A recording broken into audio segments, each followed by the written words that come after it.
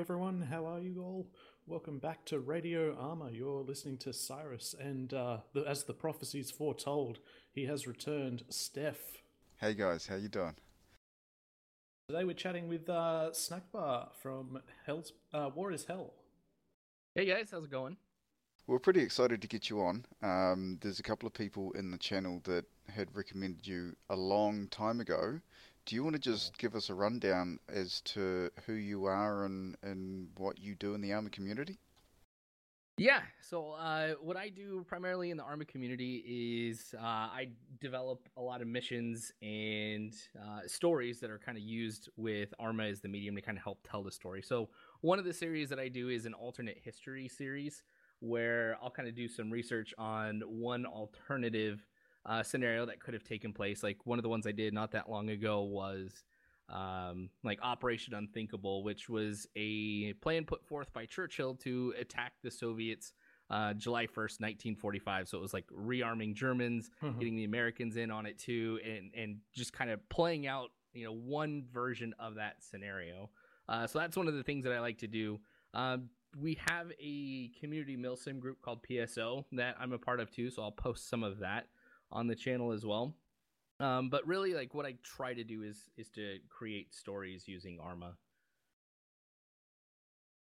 That's awesome. So, like, when you say alternate history, do you like look up real world things and basically just remake them? But with that like what if sort of scenario, or do you like make your own stuff up as well, just from scratch? So some of the things I'll do, I'll kind of make up some stuff from scratch. So like the first one I ever did, which oh man, like going back and watching it, it was definitely not the best content that I ever made, was what would happen if there was like a second Falklands War. So it took, the UK, and then I kind of bumped up Argentina a little bit, but just kind of developed a scenario on what that would be like if that were to happen. But what I've started doing is taking a particular point in time that was realistic. So the one I'm working on right now is the Soviet Civil War, which is based off of the 1991 August coup, and just diverting into something different. So if it wasn't a peaceful attempt at a coup, or if it didn't actually flop as hard as it did, is what I should really say. What would have happened if it had, blown up and stuff? And so that's kind of what I'll be doing for future stuff too, is a realistic point in history that diverts. Awesome. That's really cool. I like that kind of approach.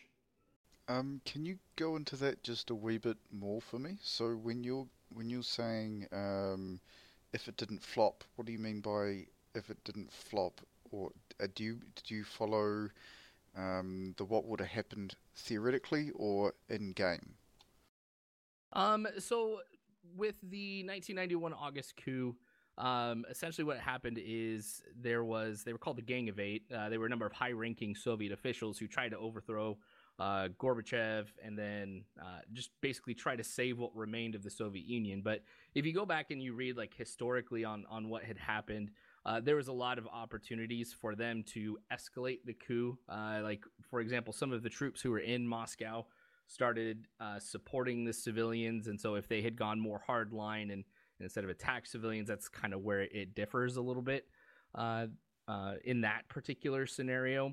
So some of it, as I'm going through and kind of finding outcomes, like there have been some articles that I've read about what the relationship between the Soviet Union and the civilian population was like at the time that I do take into consideration. For example, at that time, because Glasnost and Perestroika was being put forth by Yeltsin, a lot of the lower level ranks in the Soviet Union, obviously a lot of the civilians were in favor of some of these reforms, but the high ranking Soviets were not. And so kind of play off of that, I think, in a few episodes a little bit too. Okay. Yeah, so you're talking like actual history kind of things as well. Like you not sure where my train of thought was going with that, but like yeah. You take actual history and then like apply it to an armor scenario, basically, is what I'm hearing. Yeah, I mean, to some level. I mean, I don't want to say like I'm a military historian or anything like that. Yeah. I mean, there's some academic research that I do or I am going to be doing in lines of the military, but there are some things where for the sake of the story and for entertainment, I do have to kind of expound on some things or kind of let some stuff go. Like with Operation Unthinkable, one of the things that I kind of point out is the United States would have had an advantage over the Soviet Union, and the Western Allies would have, because the United States had nukes and the Soviet Union didn't. So what I did is I was able to read an article that talked about, what would have been the United States nuclear production after Hiroshima and Nagasaki, and put that into it. But, other things I didn't take into consideration is like, what would have been the bomber range, or where would these guys have taken off from? So I do have some liberty in what I do in that. Yeah, okay. That makes some sense too, like keeping it like a gameplay sort of element to it. And also quite intense for roleplay scenarios. Is it just for shits and giggles, or do you quite enjoy, and does your group quite enjoy these scenarios and putting them together and playing through them?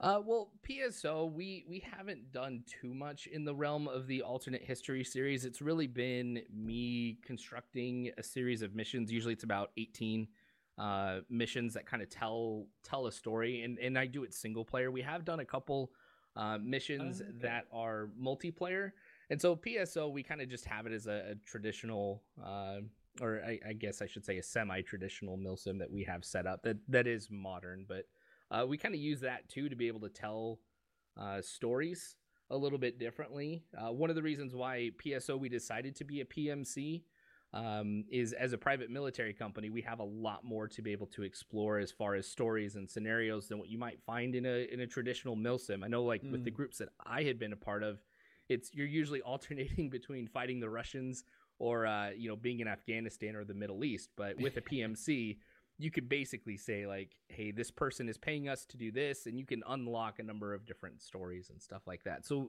there's a little bit of the additional story generation that we have in PSO, but it's not tied to alternate history. Okay, that's kind of cool. So how about we shift onto that and talk a bit about PSO? Yeah. So PSO was actually started by a number of the subscribers that I have on my channel. They had seen that, I had participated with a few milsim communities before, and I would post it, and some of them got together and were just like, hey, wouldn't it be cool if we started our own? And so they had kind of constructed it, and then once one of the groups that I was in kind of went downhill and ended up closing up, then I started taking a more interest in playing with everybody else, because I do want to be engaged with the community that is the War is Hell community.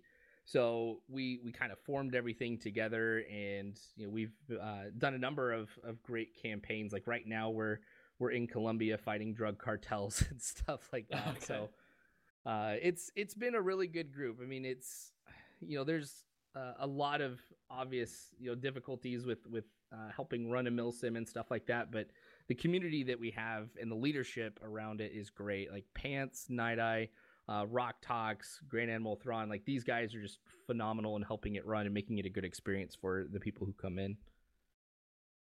That's awesome. So you guys do like weekly operations with that one, or? Yeah, Saturdays and Sundays, we do operations that tie to the main story, but we'll also do like a historical one. Like I think we're doing World War II on Fridays and stuff like that. So we kind of try to have stuff going throughout the week. World War II Fridays. I like the sound of that. Yeah, that's cool. Awesome. So like, do people like have to come along to all of the events, or is it sort of a bit more of an open, people turn up on the night kind of a thing? Yeah, we do have I would say a more casual take to some of the things that we kind of do as a community. So like we don't have forced attendance or things like that. We kind of do ranks and equipment a little bit differently as well, because it's a PMC. We have an individual who's in a private, or who has been in a private military company, and he let us know you basically buy your own weapon. So it allowed us to kind of open up possibilities for equipment a little bit more. And so I'll admit we kind of do things a little bit more on the casual side. But I think that's one of the big draws for a lot of people because we have individuals who come in who've never played Arma before, and so Oh, okay. just kind of getting them introduced to the game without a lot of some of the other things that milsims will kind of do as far as expecting you to know some things about the military. We try to be more flexible with that. That's awesome. How many people do you guys have? It varies quite a bit, because we don't have the required attendance or anything like that. It can change quite a bit. I mean, right now, I want to say we have about 18 people who kind of show up regularly. So we get a few fire teams going from that. Awesome. Yeah, okay, so fairly small sort of operations. Like you're not talking like large platoon sort of level things. Correct, yeah, and that's something that I think we kind of like too, because since this was community focused, we do want it to be a community. Like I personally just don't want it to get so large that I don't know the people who are in the group, and I think it kind of changes a little bit about what is the core, where a PMC is going to be used. You're not going to see a PMC doing large company-sized operations or anything like that that are kind of more military type. That's awesome. Yeah, that makes a lot of sense. So can we join? Yeah, you guys can come anytime. Okay, cool. How would we go about doing that? So on some of my videos, there is in the description a link to the War is Hell Discord. And so with that, you just go to the Discord, and then we have a guideline section for how to join. One of the things that we do, because again, there are a lot of people who come by that are new to Arma, we do, and this is something that you'll see in a lot of milsims obviously too, is just a quick basic training. It's kind of more to set standards, and if you're new to Arma, just to kind of show you the ropes. But after that, we've got operations people can join and stuff like that. Okay, sweet. So it's pretty casual then. There's not like a training process or anything you have to go through. There'll be some training that we do. Again, it's kind of more just to make sure that stuff about Arma. And so I'll admit I haven't been to the trainings myself because it's 3:00 in the afternoon and I'm at work, so I can't go to them. But I do know that again we want to set standards and make sure that people know how to play the game. So it's not some super massive training or anything like that. I believe it's just like an hour where we'll just kind of show somebody the ropes and stuff like that. Yeah, sweet. Okay. So I was going to ask, what kind of players do you guys like look for when they're joining in? Like, what would be your ideal kind of players? Me personally, I think some of the best people that we've had who've kind of come across, PSO are those who, maturity is obviously a big factor, and I think that kind of ties into the fact that we are a small group of people, and then there's also the side too where I'm, kind of making these videos, and I don't want somebody just, kind of messing around and stuff like that. But some of the best people that we've had in the community have been those who have, prior military service. We try as much as possible to implement, some military tactics and stuff. So, for example, Night Eye, who I mentioned, he's one of our moderators. He's in the German Armed Forces right now. We had an individual who was, U.S. Army Special Forces back during, the Gulf War and stuff like that. So we've had quite a wide variety of people who've come by, and I think that for me that's been great just to see the broad scope of people who are interested in Arma Milsim, and then also too, like I was saying, a lot of people who are new to Arma, come by as well, and just to kind of see what it is like to experience this, because they see, a video or something that I kind of put together about it, and it's something that appeals them. So people who have an interest in this type of stuff, I think, is those we kind of look for, and those who could be mature, the most. Yeah, awesome. Perfect way of putting it. Pretty concise, yeah. Cool. So we've been through War is Hell, but how did you come up with the name? So War is Hell was something that I had to spend a long time trying to figure out what I was going to call this channel. So I had a channel that I ran previous to this, which was all based around sports gaming, and At the time that I was doing that, it was a pretty toxic environment, and I wanted to get out and do something that I enjoyed. And so I started playing Arma. I'm like, hey, it'd be cool if I had a YouTube channel based off of that. So I couldn't use Dunbar Snack Bar because that was my old one. And so kind of going through some of the YouTube search engine optimization, tips and everything, they were told, to kind of go through and come up with like a phrase or something like that. And so War is Hell was what I ended up choosing because I wanted to show, like, as I'm going through this, that my channel is going to be more serious than, just casual gaming with Arma. But, this is going to be something that, that realistic type stuff is going to be placed in there. And I mean, hopefully that makes sense what I'm trying to get at. Like, yeah, I think I get what you mean. Like, you wanted something serious, but like kind of poetic, I guess. Yep. Yeah, that's a great way to put it. Yeah, I wanted to kind of remind people, that this isn't all just fun and games and stuff like that too. But, yeah, so that's kind of why I went with it. Awesome. Okay. And like, Steph, what does that question mean? What does it mean? Yeah.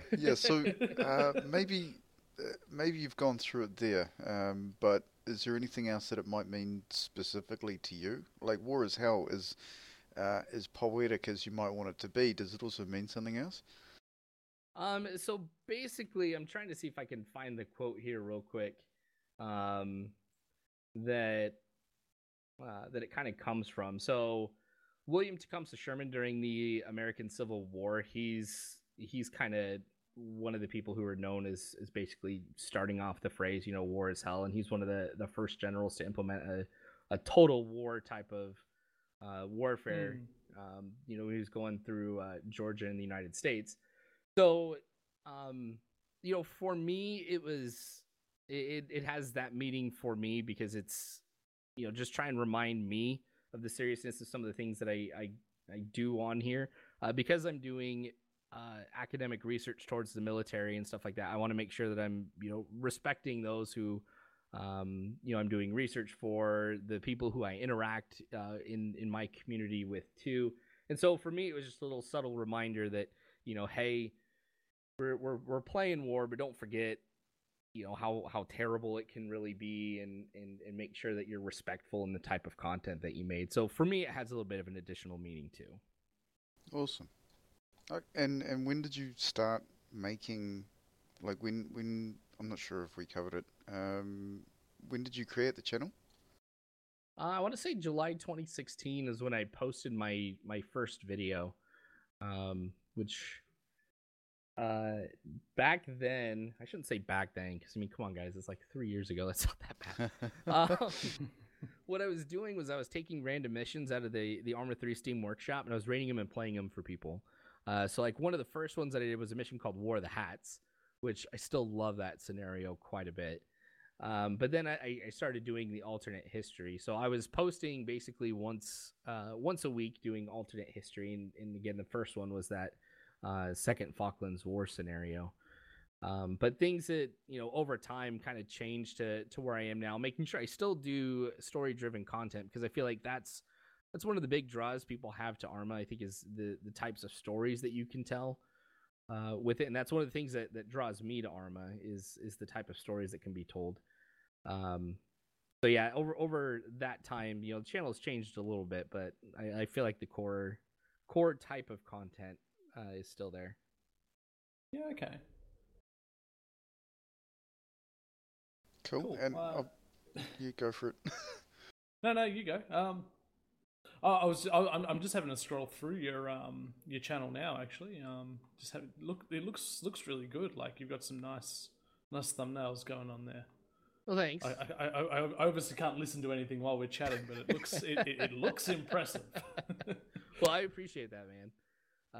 It was one of the things that I really wanted to learn how to do in Arma, was to develop, like, good visual content.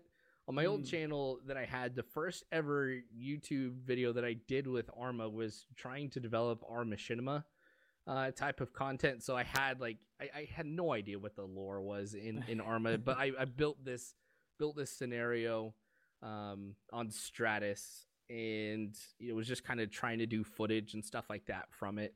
But now knowing how to do like screenshots using Gcam and developing just kind of some more cinematic type content is something I still love to do. So I appreciate you saying that the thumbnails look pretty good.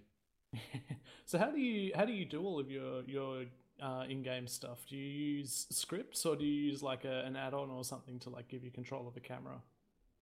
So I use Gcam primarily to get control of the camera. That is hands down one of the most powerful tools I think that there is in developing Arma type videos, because that cinematic factor I think really keeps people engaged from time to time. So like it takes some time to build it. So in some of my alternate histories videos, actually it should be majority of the alternate history scenarios that I've done over the last couple years. I'll include like cinematic footage at the beginning where I'm kind of giving a breakdown on what's going on, what might have happened off the battlefield between the last episode and that one, and then just cutscenes kind of in between a little bit too. So Gcam's been the go-to for that. Awesome. Yeah. Okay. Well, I might be stealing some of your your knowledge here. I'm just having a look at that one on the Steam Workshop. So is that the one that you use, the one from the workshop, or do you get it from somewhere else? No, I do get it from the workshop. Awesome. Yeah, it looks really in depth with what it can do. Yeah, it's pretty easy to use. I was really impressed.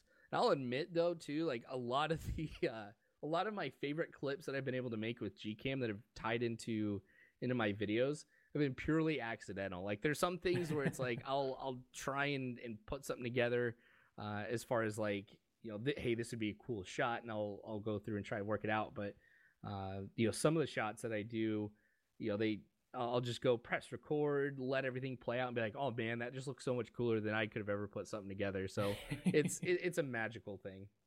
Yeah, that's what I do with some of my YouTube stuff too. Is I tend to just like put my character sitting there staring at the camera, because most of my stuff is just me talking. Yeah. But I took to like setting up AI just to have like a battle in the background. Mm-hmm. And I'd just leave it running for like 15-20 minutes. Like all of them are invincible. Yeah. So I just leave it running for 15-20 minutes and like come back and be like, okay, there's some awesome engaging content from behind. Oh yeah, for sure, man. Cool. All right, let's get back on topic, because I'm miles off at this point. Where were we? So how do you reckon you got such a cult following on in the community? I wouldn't say I have a cult following, but again, going back to I think story-driven content, I think that's the thing that people enjoy the most. Because with Arma, and I don't know if Rob will get mad at me saying this or not, but with Arma, as far as like fast-paced type of action, there's other games out there that are going to give you a more fast-paced type of casual experience.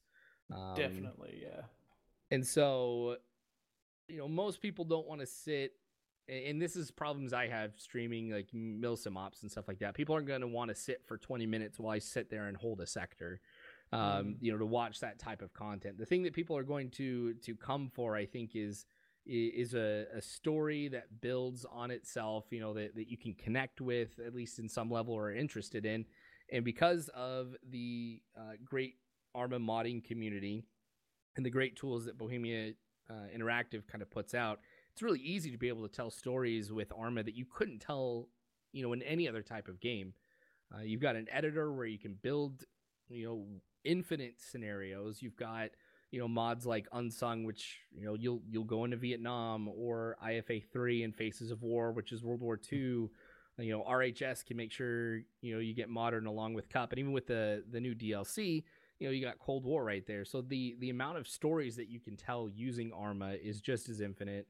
I mean, the real limitation that you have is just your own imagination. And so I think, kind of coming into this and to some degree implementing historical perspectives into some of this, I think is what has drawn people to my channel the most.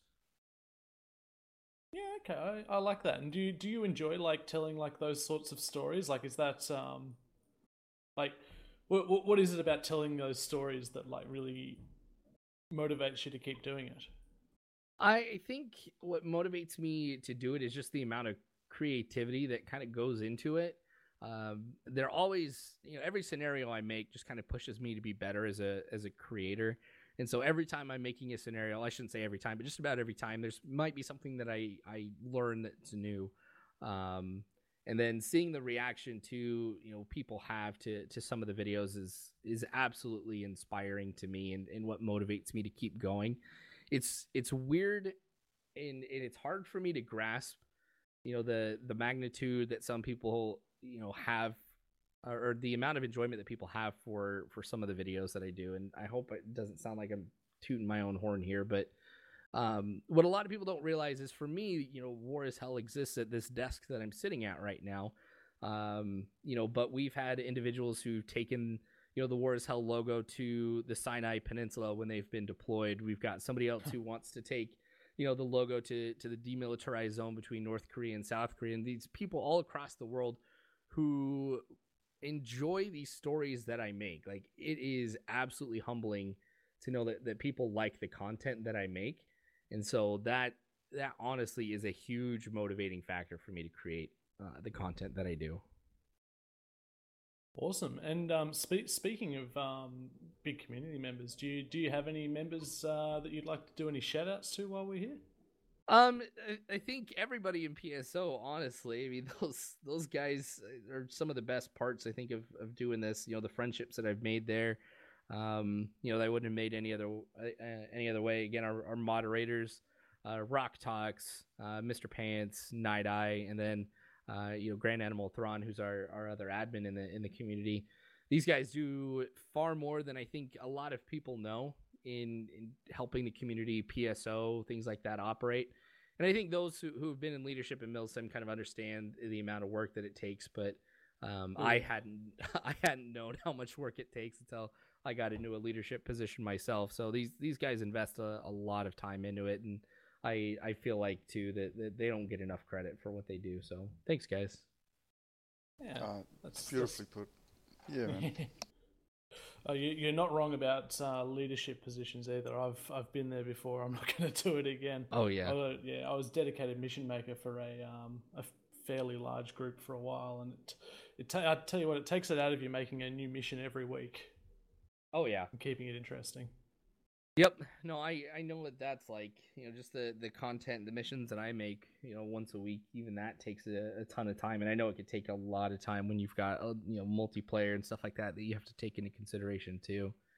Yeah, and it's my real life job. I'm an IT director at a university, and so I'm telling people what to do all day. I mean, I don't necessarily want to do it on the weekends, but luckily the guys are cool enough to take some of those leadership responsibilities on, so I can just carry my 249 and automatic rifleman all day. Yep. Oh, that's good that you can do that.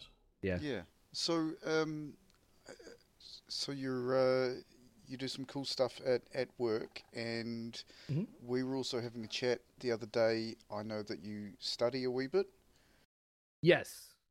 So my life is crazy. Like I said, I'm an IT director by day, and then I've got 4 kids, all that are 6 or younger. So things are chaotic around the house. But yeah, I'm also taking some college classes. So this summer I'll be doing a research project that takes a look at the U.S. military, and with some of the changes that need to be made as far as leadership and things like that, to kind of adjust from your primary adversary being, insurgents or, the Taliban, stuff like that, to going to looking at your primary enemy to be like Russia and China and what are called near peer adversaries at that point. So the research is going to be what changes need to be made from a leadership perspective in the U.S. military to face that new challenge. That's a scary situation to be talking about. Yes, it is. But I love this type of stuff. So I'm usually reading, a few articles every night and stuff like that about what's going on with military leadership here in the United States. Just kind of getting prepped for that. And so I'll have a published paper coming out this summer about it, and might present it at a couple places too. Awesome. That's actually some really cool real world stuff you got going on. Yeah. Obviously we can't ask too much about it, I guess, with its nature. Here. Yeah, for sure. Do you still find like researching as well enjoyable, or does it correspond at the same time? So you start doing a paper on something, and then you find out that all your kind of stories are revolving around that, or do you do different research to your papers for some of the content? Um, the research that I do for academic is, for the most part, different. So one of the things that I did, I want to say last year in getting preparation for this project, is I started reading a book called Soviet Military Strategy in Europe, which was written by a professor. Um, I'm trying to remember his name. I think it's Dr. Douglas. I can't remember what his first name was. But anyway, it was written in 1980, and it took a look at what was the Soviet Union, based off of the documents that we had. What was their strategy going to be in Europe if we ever went to war? And so, for me, some of the things that I learned from that went into the Soviet Civil War series, and it wasn't something that, I was just reading because I knew I was going to do that scenario, but some of it has been helpful. And so, in the future, if I ever do like a Cold War type of scenario, I've got a good background on what the Soviet Union would have likely done in that case, and also have done some interviews with some people who were serving in the Cold War during that time. And again, not related to what I'm doing on my YouTube channel specifically, but the things that I am learning, I can incorporate that into some of the missions that I make. Awesome. Yeah, no, it sounds pretty intense. just all around. Yeah. And just for listeners knowing, like we're talking at what is it, almost 3 a.m. your time right now? Yes. And I you're was telling you usually yesterday, I live in a constant state of sleep deprivation. I know. So... It sounds horrible, man. So I want to acknowledge you for all the work that you obviously do put in that no one sees, because you work for what, your normal 8 to 10 hours a day, mm-hmm. 4 kids, and Mm-hmm. then partner, and on top of that, like that's a Mm-hmm. full-time job in itself.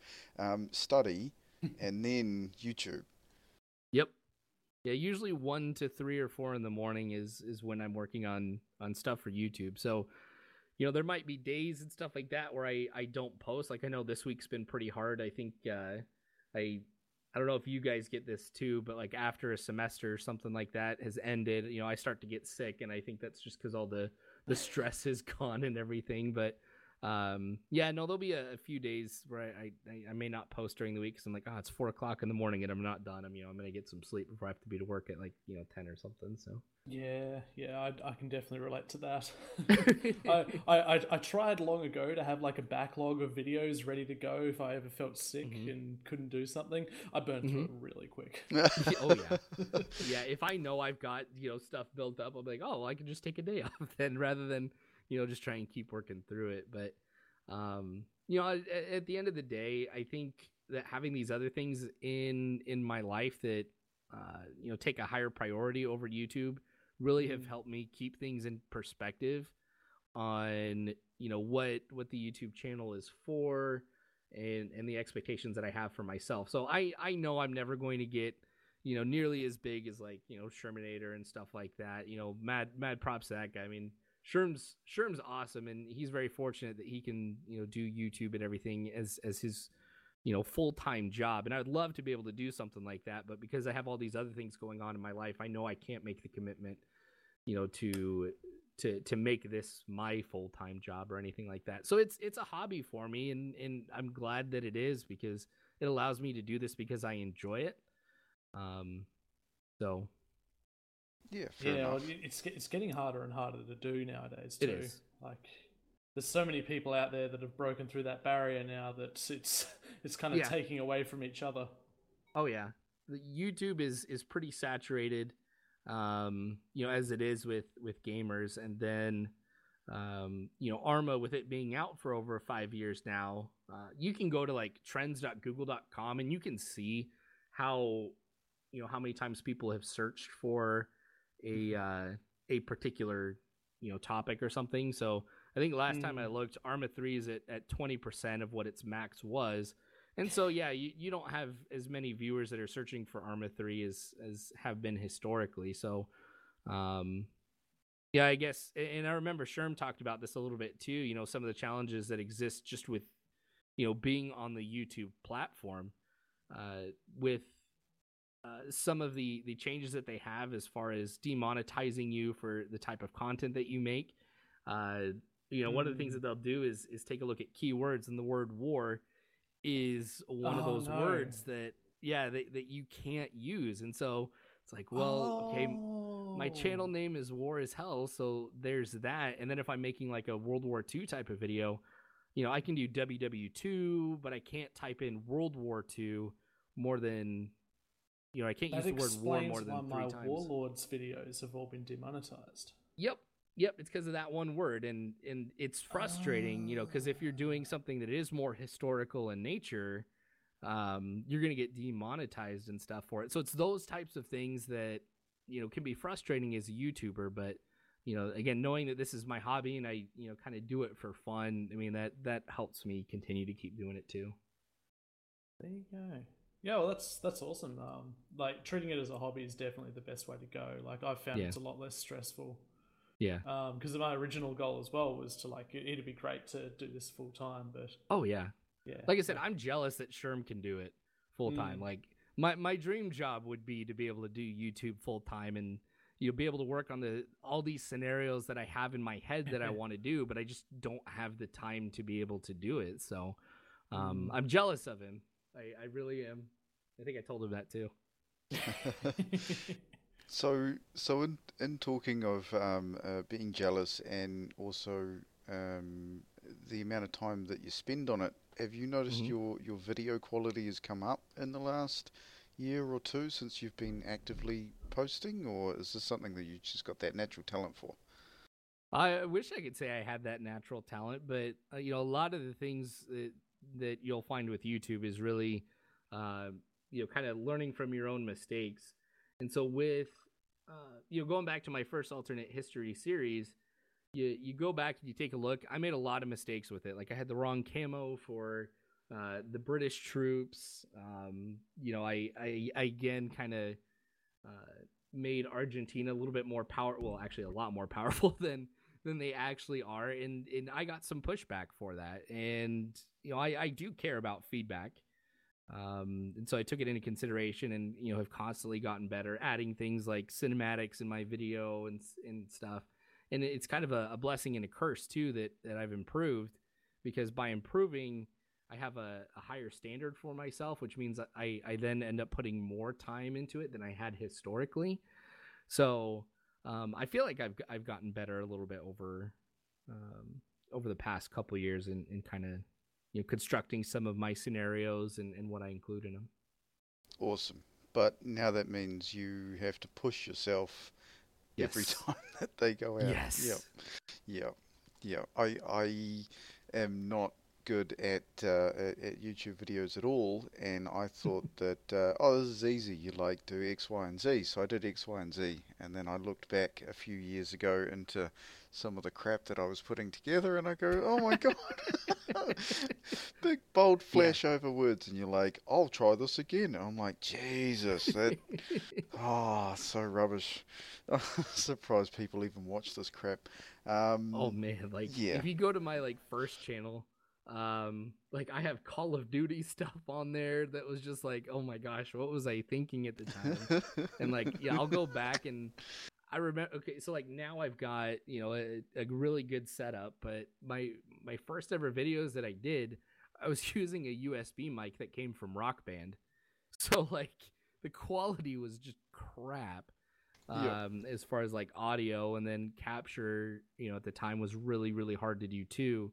But I mean, we're talking like 2010 was when I had started my very, very first channel. Yep. So and very different time than it is now. What kind of computer were you using to build that as well? So I was doing console gaming then. So I was on PS4. Okay, and capture card? PS3. I was using Hauppauge, I think is what it was called. At the time, it was this massive massive gray box that I'd have to plug my Xbox or PS3 into, and then it into would run via USB to. Started off with a laptop, like a nasty Dell laptop. So yeah. So and then that the black box obviously has the component cables or something, or maybe even HDMI, I suppose, because we had HDMI back then. yeah, Into the TV, and then it just records via USB 2, so like 480. that one I think would do. I think that would do 1080i was the max that one would do. Okay, so not Back bad. then. You could capture reasonable video. Yeah. Awesome. And then it was just your content. Yep. On Call of Duty. So yeah, no, that's cool. Yeah. A lot of sports gaming too, so like baseball and stuff like that. But cool. Yeah. No, I like exploring it because my content originally started with a 750 Ti. I've got the same CPU now, which is a 4690K, which is the i5, the best of the i5 of the 4th generation. So I was like, I spent all my money on the CPU, and then bugger all on the GPU, and then you look back through the content, and especially through Arma, it seems to kind of, you know how it goes all fuzzy as it records? Yeah, for 2 seconds, and then it comes clear again for another 4, and then it goes fuzzy again for another couple of seconds while it kind of buffers through it, and yeah, just all your capture quality, I mean, especially mine on that card was rubbish, and then even mine on a 980 Ti now, still not great. Still not. You know what I mean? Like it's just not. So so what do you use now to get into it? So I've got a computer that's running 8600K i7, 16 gigs of RAM. I think is overclocked to 4000 megahertz. I've got a 1070 Ti in there, and I've got 2 1 terabyte SSDs. One is for video production. The second one is for my games, primarily Arma. And then I have another 6 terabyte hard drive that's in there. That's spinning hard drive disk, which is for storing my videos and stuff. Cool. Awesome. So not an over the top setup. Pretty reasonable for this day and age. I have a wife and kids, so I can't spend too much. That's why I'm still running on my 4-year-old CPU, because yep. Yeah, the upgrade is like $2,000 on that, or nah. Yep.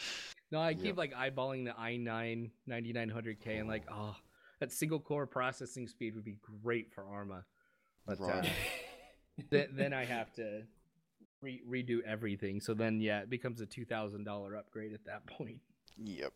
Yeah, as soon as you go motherboard and CPU, then you're like, well, might as well get some more RAM, and then the M.2, and then we'll put them in RAID, and then we'll, all sorts of shit. All the good stuff. Yeah, and it's like, well, I guess while I'm at it, I'll get an RTX 2080. Yeah, TI. Because yeah. So, yeah, $5,000 later. What was that, Cyrus? I said I wish I had that kind of money to burn. Yeah, no, I don't either. I've got none of that. And out of curiosity, what are you running at the moment, Cyrus? Oh, me? Oh, geez, that's a dangerous question. It's held together with Hope Streams and gaffer tape. I think the motherboard is 3 or 4 years old, along with the CPU that came with, and it's survived more power surges than my hard drives, so it's probably due for a replacement. Oh gosh, yeah, I run mine through a UPS that needs a new battery. Oh no.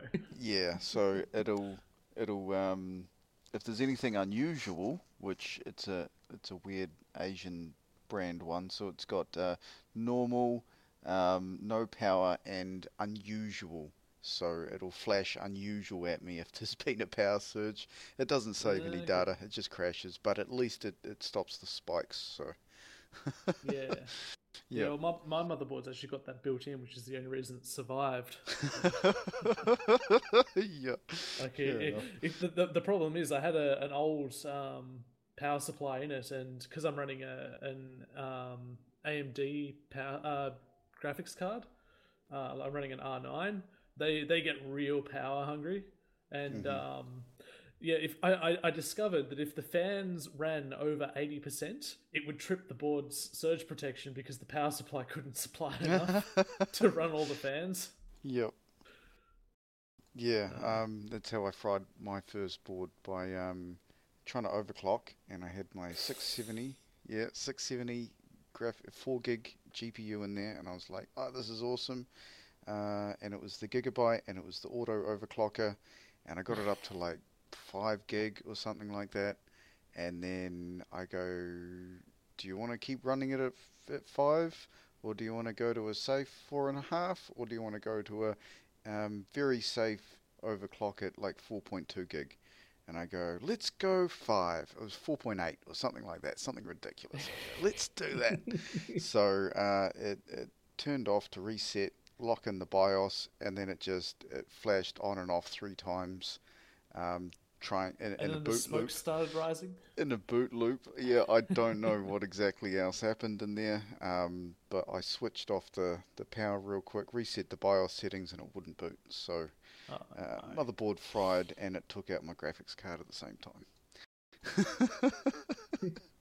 Yeah. Anyway, joys of overclocking. We should do a podcast on that. That's fun. Let's turn it into a full text string. Yeah, we could. We didn't ask one of our original questions. How did you get into Arma? So at the time when I was doing a lot of sports gaming, I was just kind of in search for something new.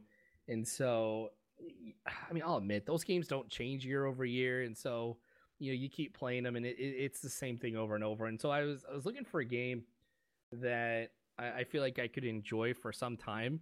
And so I remember seeing on Steam this alpha for Arma 3, and I remember hearing about DayZ, when it was on Arma 2 and stuff like that. I'm like, I'm gonna go ahead and just give it a shot. It's in alpha. Let's see what it's like. And so I downloaded it, and I fell in love with it super quick. I mean, especially with the editor and knowing I can create just about whatever I wanted as far as the scenario. Like, I was hooked on that point because there is no other game that has the same replayability that Arma does. At least, that's my personal opinion. So it was honestly just, hey, this sounds cool. Let me try and give it a shot. So I was pretty lucky in that regards. Yeah, awesome. So, sounds like you just sort of randomly picked it up. That's a bit unusual, actually. Most people we talk to were either Arma 2 veterans, or they joined like a unit or something after seeing YouTube videos. That's a really unique way to come into the game, I think. Yeah. That's cool. Yep. For sure. Yeah, I mean, I saw Frankie on 1080p, and I go, I want to play that.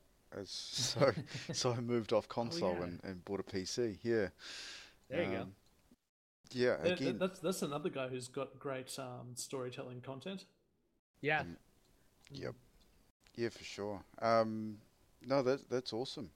Now I have a question in here. We might edit it out. We'll see what happens. But choose your own endings. Is there just on a whim, I came up with this question. Is there any chance that you'd be interested in doing maybe a 5-part video where the first part would be an introduction to a character in a story, and then the second and third part would be either you choose to, I don't know, kill someone or not kill someone, and then the story would take that route, and then you might choose to, I don't know, liberate someone else or not liberate someone else in the first choice, or to, I don't know. Is there any chance that you could make, a 3-part story, like a movie, with choose your own second act and third act or something? Yeah, Oh, sorry. Go ahead, man. You go. No. You go. A lot of times some of my endings are scripted, especially with alternate history. The outcome of the mission, I guess I should say, is not necessarily scripted. Like if I go long enough in the mission and I die, then mission over at that point. And the way that the overarching story goes, I mean, I have an idea of how it's going to end before I start.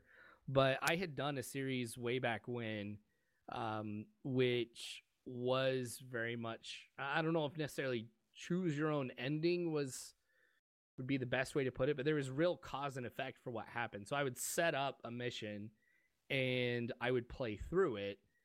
And depending on how that mission ended up, I would take that information and use it to write the next one.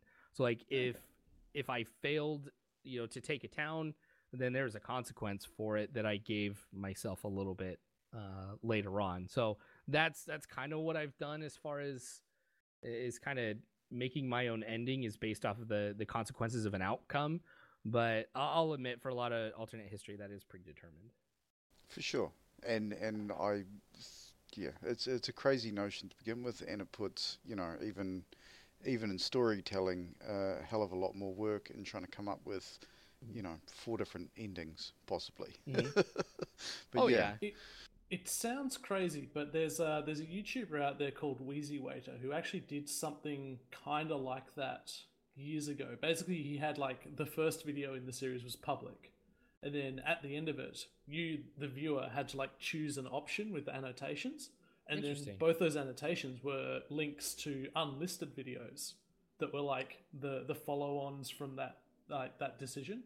And like he had this like big like choose your own adventure thing of just like unlisted videos in the background of his channel. Yeah, that's interesting. I thought it was really cool.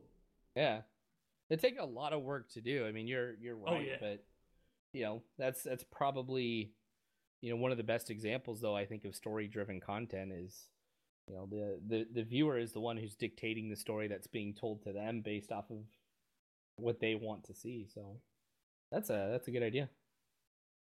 Awesome. So what was that YouTuber again? Wheezy Waiter. I'll find a link to the video I'm talking about and I'll pop it in the description. Cool. And we'll also throw a shout out to the creator of GCam, Jezza Rooney, I think is his name. Cool. Okay. Well, we're about to wrap up here. Any of the off-topic questions tickle your fancy? Gosh, longest swim in Arma. I don't know what that one was. I'll admit, I'll TP myself if I have a long swim ahead of me. Yeah. I think favorite mods.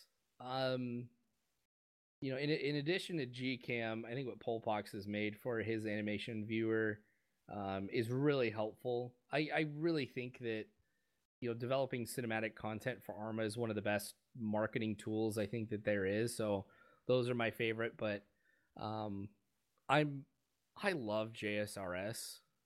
Like sound is one of those things that I think are really underappreciated, and so a lot of the sound mods that are out there, I think that more than anything else, I think has given me a major wow factor in altering the game. So I'd have to give a shout out to that. Yeah, what tickled me with JSRS was the quad bike. Yes. Just, it sounds like a quad bike, a 300 or 400cc 4-stroke, instead of like whatever Arma put on there. Mm-hmm. Yeah, it tickled me. It really did. Yeah. Yeah. Go for it. Oh, go ahead, man. I was just going to ask, if you had to decide to join a war between crocodiles and pandas, which side would you join and why? Oh no. Gosh. Crocodiles, because what are pandas gonna do? Like, just be cute to you were worried about pissing off Rob before, but oh no. Salt water or fresh? It's a war. Crocodiles are gonna win. What one's you'll know this one. What one's salt water or fresh water? Crocodiles or alligators?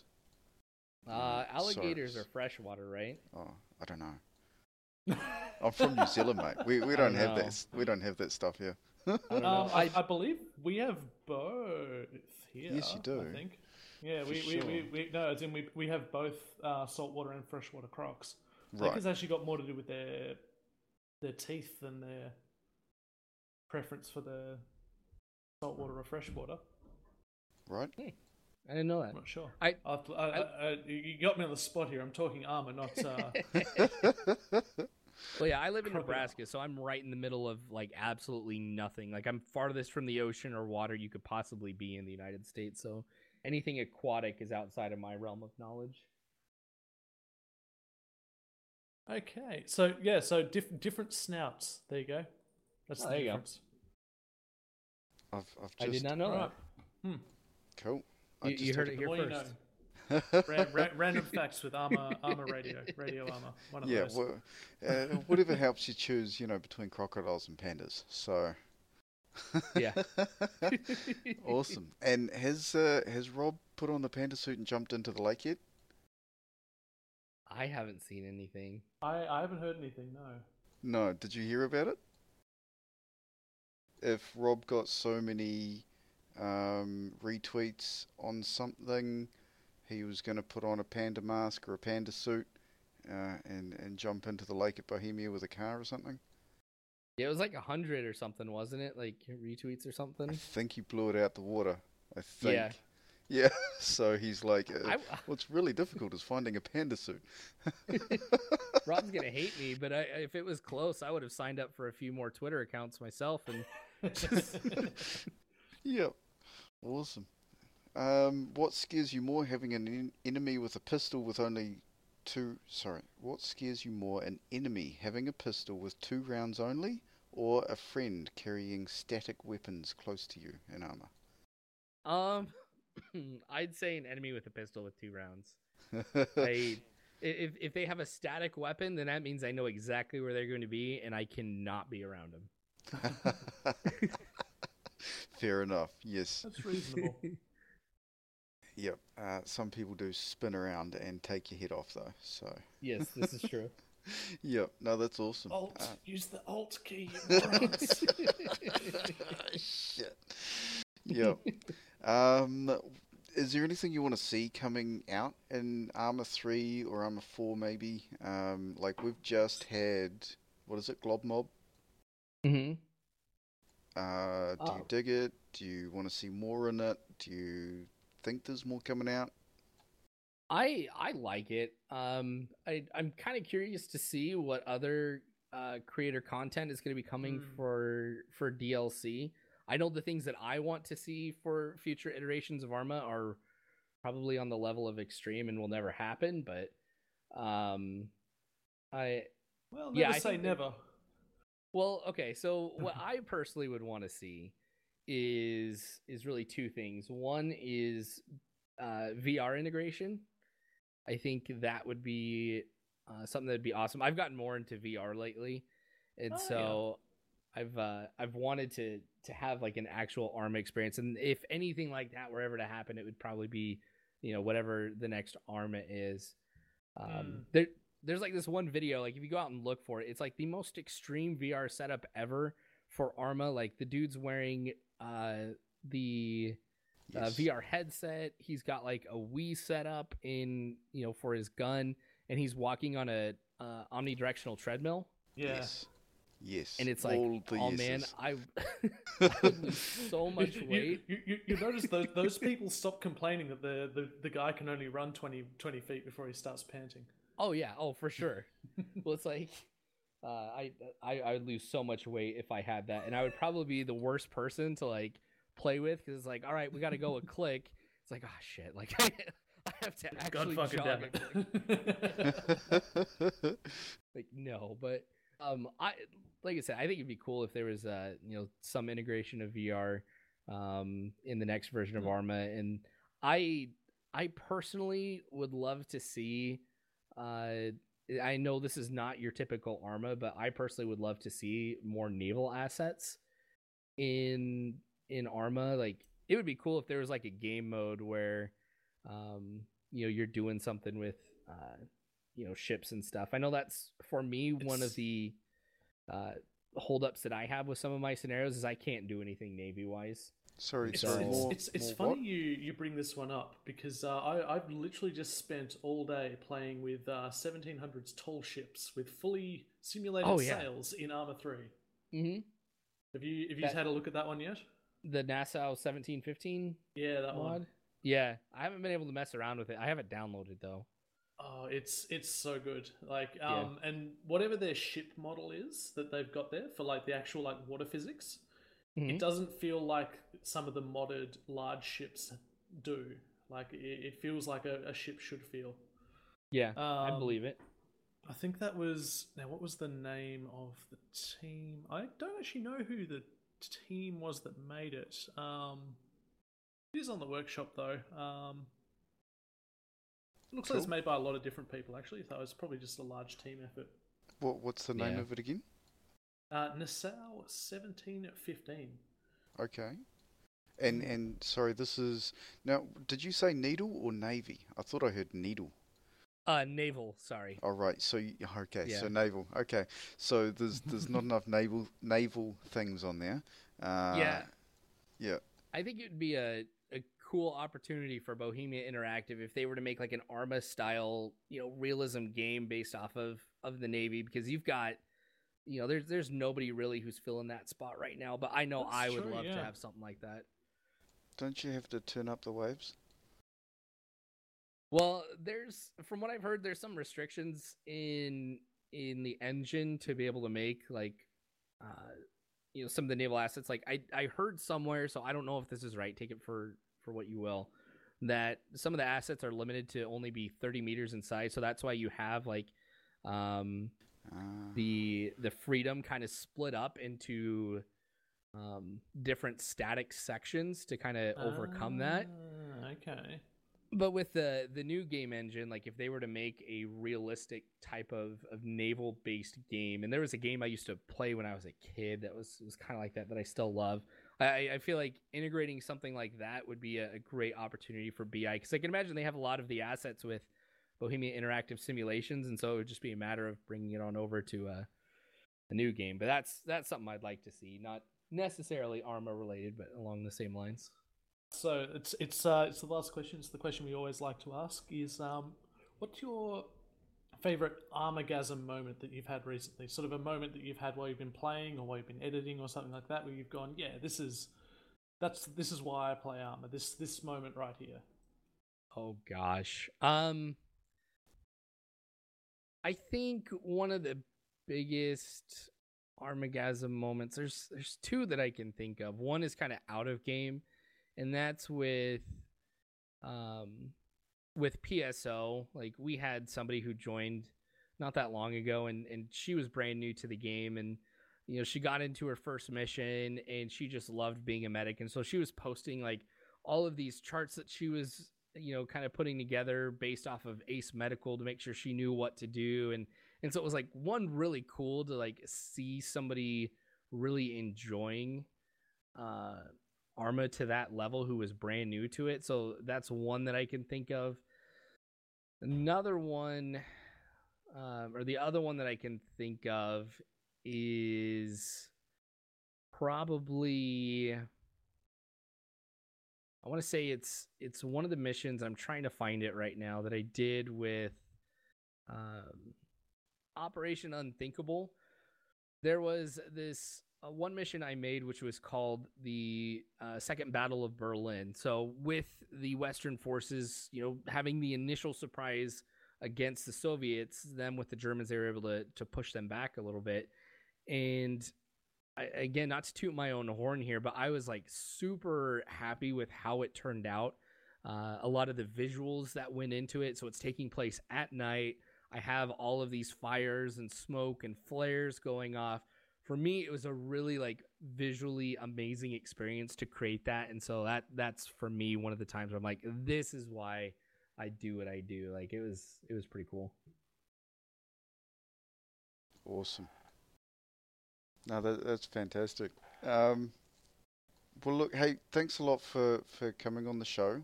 We really appreciate it, and No hopefully our listeners out there are listening, and perhaps it even gives some of your YouTubers an access into more of who you are and how you go about your life. Well, I appreciate it, man. Yeah, it's always good to be able to do this stuff. I'm a big fan of the Arma community, so it's cool to come on here and talk with you guys. So thank you guys for what you do too by helping spread some of the word on what's going on in the Arma community. Yeah, no worries at all. Also, before we go, where can people find you? So if you just search on YouTube, War is Hell should be one of the first sub ones that come up underneath is War is Hell Arma 3. So that's the best place to go to find my videos. If you go there, you'll find all the information to like the Discord that I mentioned earlier. We have a community Discord that's set up where we have people who will talk about videos. We have a section called the Think Tank where we discuss military related topics. And so some of that is, like I'll post some of the articles I'm reading for my research. And then, PSO is there too if people are looking for a group to be able to play with. I've got Instagram, Twitter, all of that, which, that'll be in the description too if people are interested in following me there too. Awesome. Perfect. Oh, well, thanks for that. Rock on, guys, and we'll catch you on the next episode. Thanks, guys. All right. See you.